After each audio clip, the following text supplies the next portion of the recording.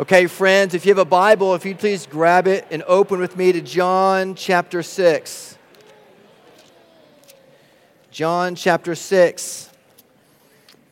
We're going through the book of John. We're in chapter 6, which has been called the Grand Central Station of the book of John.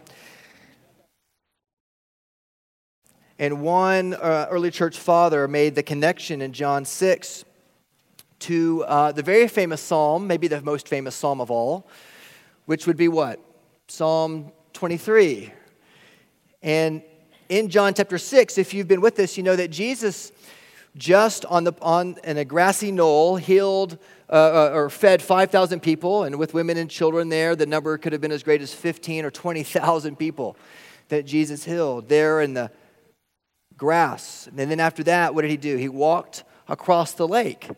And one early church father said, here in John 6, we have another picture of how the Lord makes us lie down in green pastures, and he leads us beside still waters. So as you go through John chapter 6, know that the Apostle John is trying to help you see more and more who Jesus is. The Gospel of John doesn't try to answer so much what Jesus did, although it tells us plenty of questions about what he did, answers plenty of questions about what he did, but it's trying to show us who he is. What did he come to do? We know from the very end of the Gospel of John that he wrote these things so that you might believe, and in believing have eternal life. And so we're going to look at just a few verses today, John chapter 6, beginning at verse 25. Would you stand with me as I read God's word for us? I'm going to read John 6, beginning at verse 25, and the words on our screen may stop at verse 28, but I'm going to continue to read down through verse 29. This is the word of the Lord. And when they found him, that is Jesus, on the other side of the sea, they, the crowd, said to him, Rabbi, when did you come here?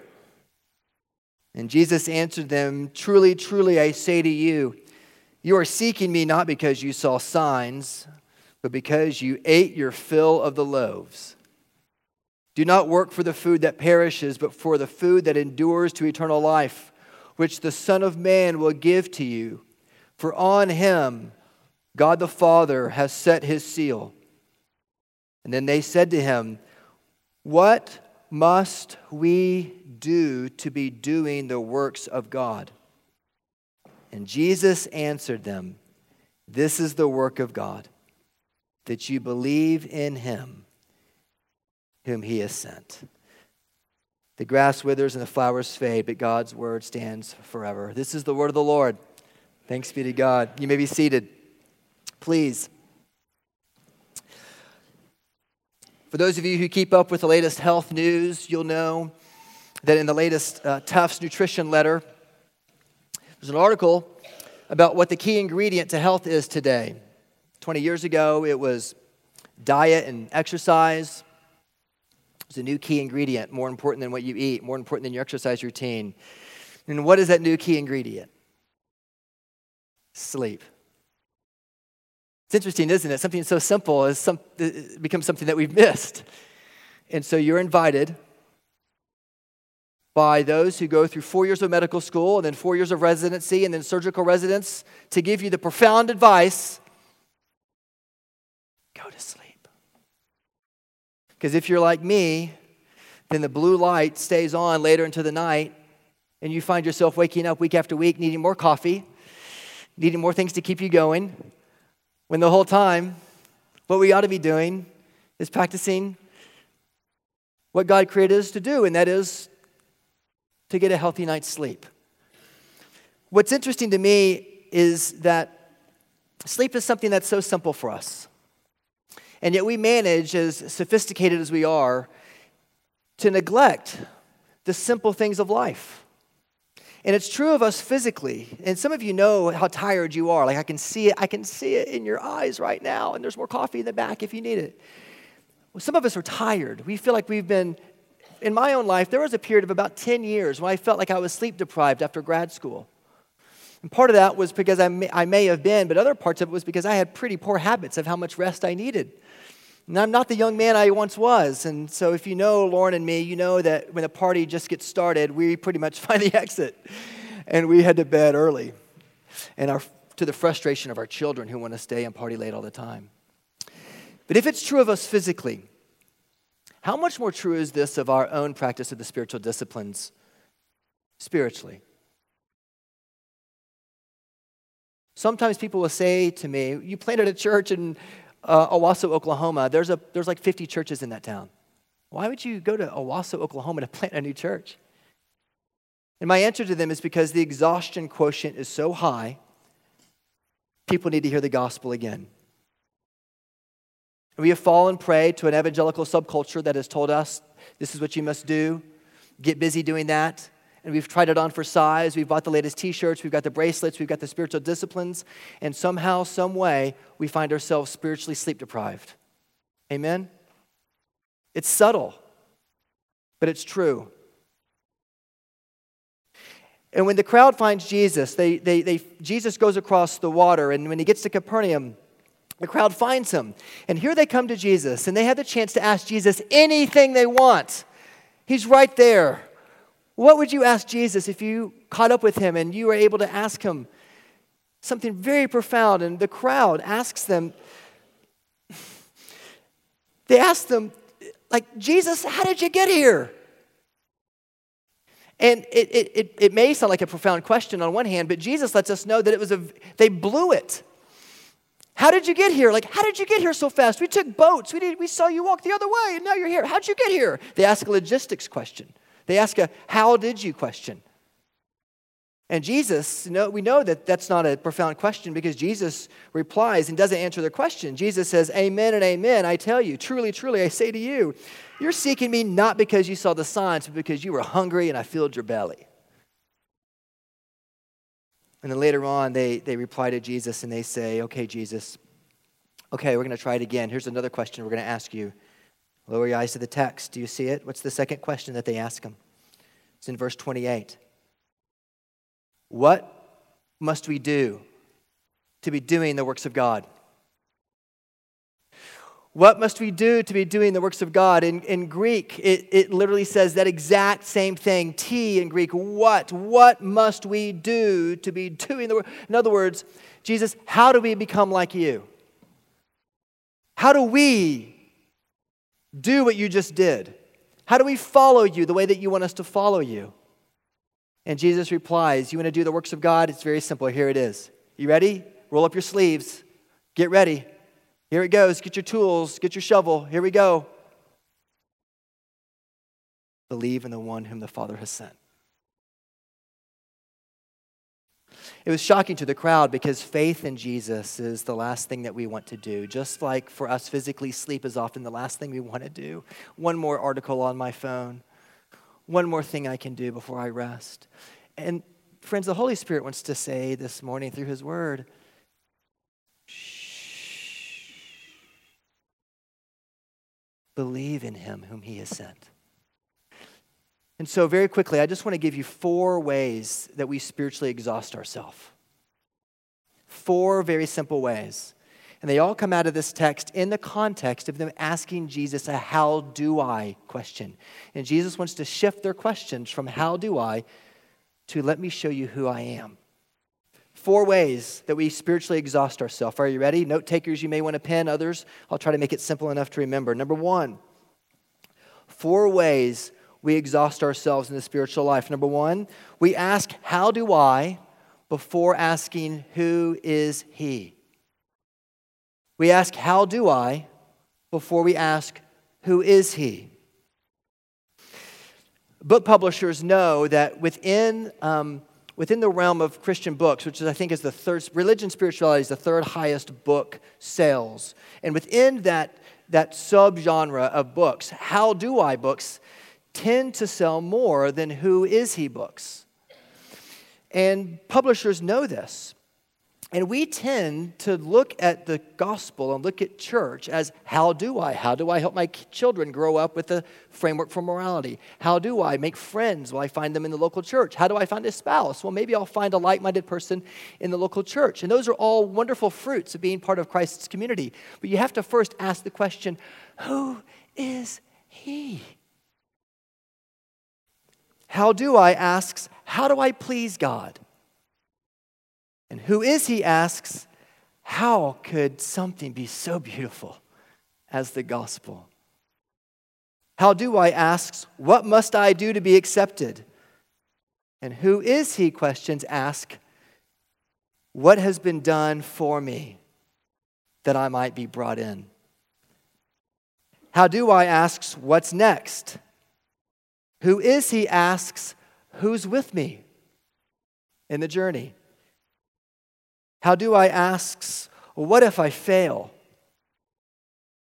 And who is with me asks, what love is this that I should be picked up every time I do fail?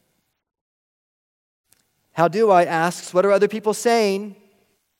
And who is he asks, what has he declared to be true over me? Friends, so much of your spiritual life is strengthened by moving from asking, how do I, to asking, who is he?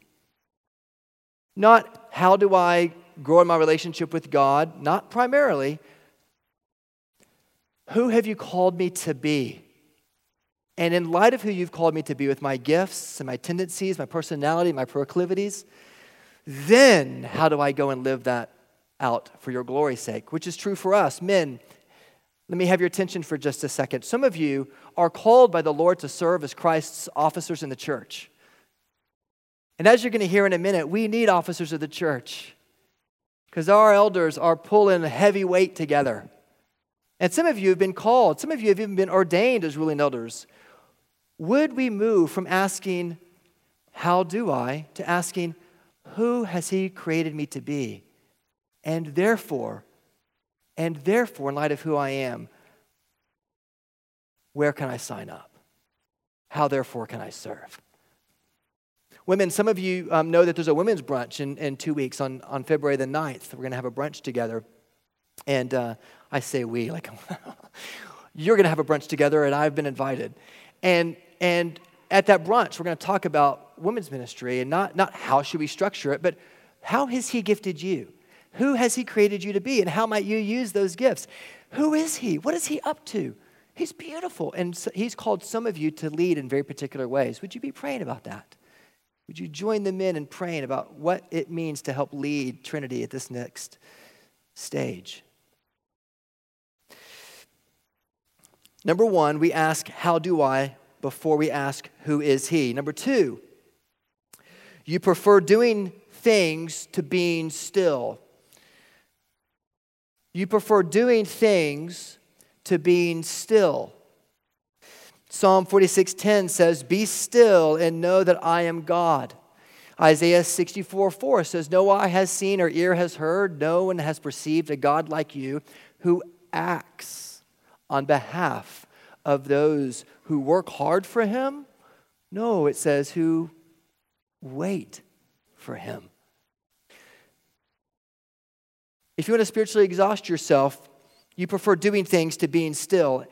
Because after you've been still and in his presence, you'll get to work. But you'll get to work in a way that sustains you. You'll get to work in a way that keeps you motivated because you're empowered not by your performance, but by his. Are you with me? Does that make sense? This crowd came to Jesus, and immediately they saw him do this amazing miracle. They didn't see him walk across the water. The text doesn't lead us to conclude that. They found him in Capernaum, and so they asked him, how'd you get here? And then they asked him, what do we need to do to be like you? And Jesus says, you got to believe first. And for some of you, you may have grown up in the church all your life, and you need to hear again that it's about trusting him. And some of you are working so hard to maintain your moral standard, which is beautiful and right, but you're doing it in a way that the Pharisees showed us was not the correct motivation. You're doing it in order for you to remain in God's good graces, and he is saying, no, you're mine. Later in the text, it says, if you look down at the text, it says in verse 27, for on him God the Father has set his seal. You know that if any of you get early ballots, absentee ballots for the elections, if you get an absentee ballot, you know that it comes to your house, and before you mail it back in, you have to have it what? Notarized. You have to have it sealed. And what does that mean? It means you have to have it certified by somebody who sees your face, reads your license, knows that it's you, and sees you sign the paper. And then you can send it back in your absentee ballot. Jesus has been certified by the Father. He attests to the Father. He has his seal upon you. And not only does Jesus have his seal upon him, but Ephesians 1:13, 2 Corinthians 1:22 tells us that you also have been sealed with the Holy Spirit. You are his. And so therefore, we have the privilege of being still and hearing him. Listen. So number one, we ask, how do I before who is he? Number two, exhaust yourself by preferring to doing things over being still. Number three, you look around in comparison instead of looking up and out. You compare yourself. That will exhaust you. You look around in comparison instead of looking up to what your Father says is true of you, and then out and how you can serve the world in light of what the Father says is true of you. Jesus says, everyone who looks on the Son and believes, who looks on the Son and believes, he says later in John 6:40, which we'll see next week. Hebrews 12:2 says, look to Jesus, the founder and perfecter of our faith. That's a command. Look. Look. Maybe a simple exercise to help you would be every time you're tempted to look at your phone, which for some of us means hundreds of times a day. Every time you look at your phone, maybe you got to put a little piece of tape up there that says, look first to Christ. Just to remind you, look to him. It's a command of Scripture for us to raise our gaze from comparison to the world, to look to him. What has he said is true of you? If you don't live into that better story, you will be swept away by another narrative, and you will always, always find yourself exhausted.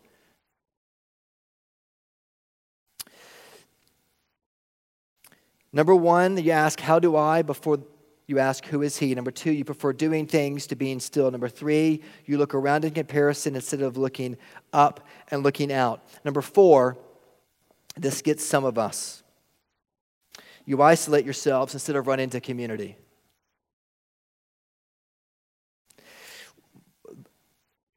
Not every year does the Lord kind of impress upon my heart a verse for our church, but this year he's impressed John 10:10 upon my heart that I pray is true of our church. You know what that verse says? That the evil one comes to steal and kill and destroy, but I have come that they might have life and have it abundantly. There are four ways that sin works. John 10:10 alludes to some of those ways. If the evil one is going to get you, if he is going to tempt you, if he's going to help you become exhausted, then he'll do it, number one, the first way is through temptation. How does he isolate you? He isolates you first through temptation. He's going to come to you and say, look what you could do. No one is ever going to find out. You need a break. In Scripture, when we read of somebody who's demon-possessed, the Greek word to be demon-possessed is literally to be demonized. It's kind of like the English word to be fossilized. It doesn't mean that you won't say no anymore. What it means is that you can't say no anymore. Over and over time, your temptation begins to harden into a desire, and that desire hardens into an over-desire, and it captivates you. And it's not that you can't say no, it's that you won't say no, it's that you can't. You don't have the ability to, that's how temptation works. It wears you down. And if you're isolated, it'll only wear you down that much more quickly. And if he can get you tempted, he moves to the second thing, which is accusation. Temptation, accusation. And the devil wants to move you from what you did to saying that what you did is who you are. You see how the devil is always trying to reshape your identity. Oh, I know that you committed adultery, but you know what the truth is? You're really an adulterer. Oh, I know that you looked at pornography this week, but you know what you really are? What you really are is a porn addict, and you'll never get free from it. So just give in. Oh, I know that you struggle. I know that you struggle with your body image, but you know what? You're never going to look the way you want to look, so just do whatever you want. I know that you have a drinking problem, but you know what you really are? I'm just going to tell you, here it is. It's in your DNA. You're an alcoholic. And he moves from temptation to accusation. And he says, you're nothing but a blank. You will always be a blank. You're twisted. You're sick. That's the voice of accusation. And the devil uses temptation and accusation to further isolate you from the community. And then he moves into the step that becomes really dangerous, from temptation to accusation, and then he moves you into isolation. You ever see those pictures on the Discovery Channel or the Nature Channel when, they're the lions running after the gazelles? And you know how the lions, they videotape, what awful cinematography it is to watch lions take down these beautiful gazelles. But you know how they do it, right? Do they take the weakest gazelle in the bunch? No. They don't take the weakest gazelle. What do? They take the gazelle that is isolated from the herd every time. And then you hear it always has a drum beat. And you hear the gazelle running like crazy, trying to outrun this lion. And the lions eventually circle up this little isolated gazelle and they take him down. Friends, Proverbs 18:1 says that he who isolates himself breaks out against all sound judgment. Peter says that the devil prowls around like a roaring lion. Like a roaring lion. If you know me, you know how reassuring that is, because you notice roaring lion, cat family, therefore cats equal Satan, right? There it is. So for all you dog lovers, you can take assurance. Yeah, I hear that. But he prowls around like a roaring lion, and if he can move you from temptation to accusation to isolation, then he will move to annihilation. I'm almost done. Listen, if Satan could slit your throat and the throat of your children, he would do it. And he's trying. But he doesn't use machetes and guillotines. He uses 1,000 paper cuts, and they come in helping people begin to embrace alternative stories of reality. And if you begin to believe another narrative than what Scripture tells us is true, that is how the evil one works in our families. And so therefore, dads, if you were at my Romans Bible study on Wednesday, you know that I challenged the men that were around the table. Tell the story of shalom in some way to your family this week. Those of you who are there, have you done it yet? You got 3 days to do it. Tell the story of shalom. What does it mean that Paul says grace and peace to the church in Rome? How do we communicate the story of grace and peace to our family? How the world will be remade and completely made new. All injustice will be ended and be solved and be reconciled by the Father's white-hot vengeance and justice, and you will be made whole. Satan will work to tempt you. He will work to accuse you. He will work to isolate you. He will work to annihilate you. And he will work to annihilate you. He cannot kill you himself. He'll just try to convince you to do it. He'll lead you into such dark depression that he'll say, you know what, there's no way out. There's no pinprick of light possible. Don't reach out to the elders. Those guys are overwhelmed. Didn't you hear Blake in the sermon? They need help. And you, as a child of God, you say, no. I will not ask, how do I? I will look to him and ask, who is he? I will not prefer doing things. I will first be still and remind myself of the greater story. I will quit looking out in comparison, and I will look up to hear my Father's voice, and I will look out to see how I can serve. And I refuse to isolate myself, but I will run to community. I will come to worship every Sunday. I will go to community group every time they have it. I will strive to be involved in ladies' Bible study or a men's Bible study. This is not because we're trying to program the church. It's because we are trying to give you huge open doors, ways of escape to bring you into community. That's the purpose of every gospel-centered event we try to create for you, so that you won't be tempted to stay in isolation, but you'll run to him. And you'll be able to say, as Jesus was trying to teach the crowd before his disciples, friends, lay your deadly doings down, as John Bunyan once prayed, down at Jesus' feet, and trust in him and him alone, gloriously complete. What must we do to be doing the works of God? This is the work of God, that you believe in him whom he has sent. Do you believe that? Will you come to the table this morning empty-handed? And will you ask the question, Lord, who are you? Would you show me your power? Would you show me your grace? Would you show me who you are? And in light of that truth, then we can move out to ask, now how do I serve him with the unique gifts that he has given to me? He's opened the way for us. Believe in him whom he has sent. If you're in the room, friends, if you've come to church all your life perhaps, or you've never been at church and this is your first time, do you know that the only way to have the freedom that you really want is to trust in him? Do you? When you come to the supper, use the prayers in your bulletin to pray those prayers and come as a new creation in Christ. Believe in him. Today is the day of salvation for you. And you will find yourself mesmerized and see the beauty and the believability of the gospel in ways that you never imagined could be true. Believe in him whom he has sent. Would you do that now? And let's pray together. Father, we pray that you will help us to stand before you and ask the question, who are you that you would die for me? Who are you that you've created me the way you have to serve you?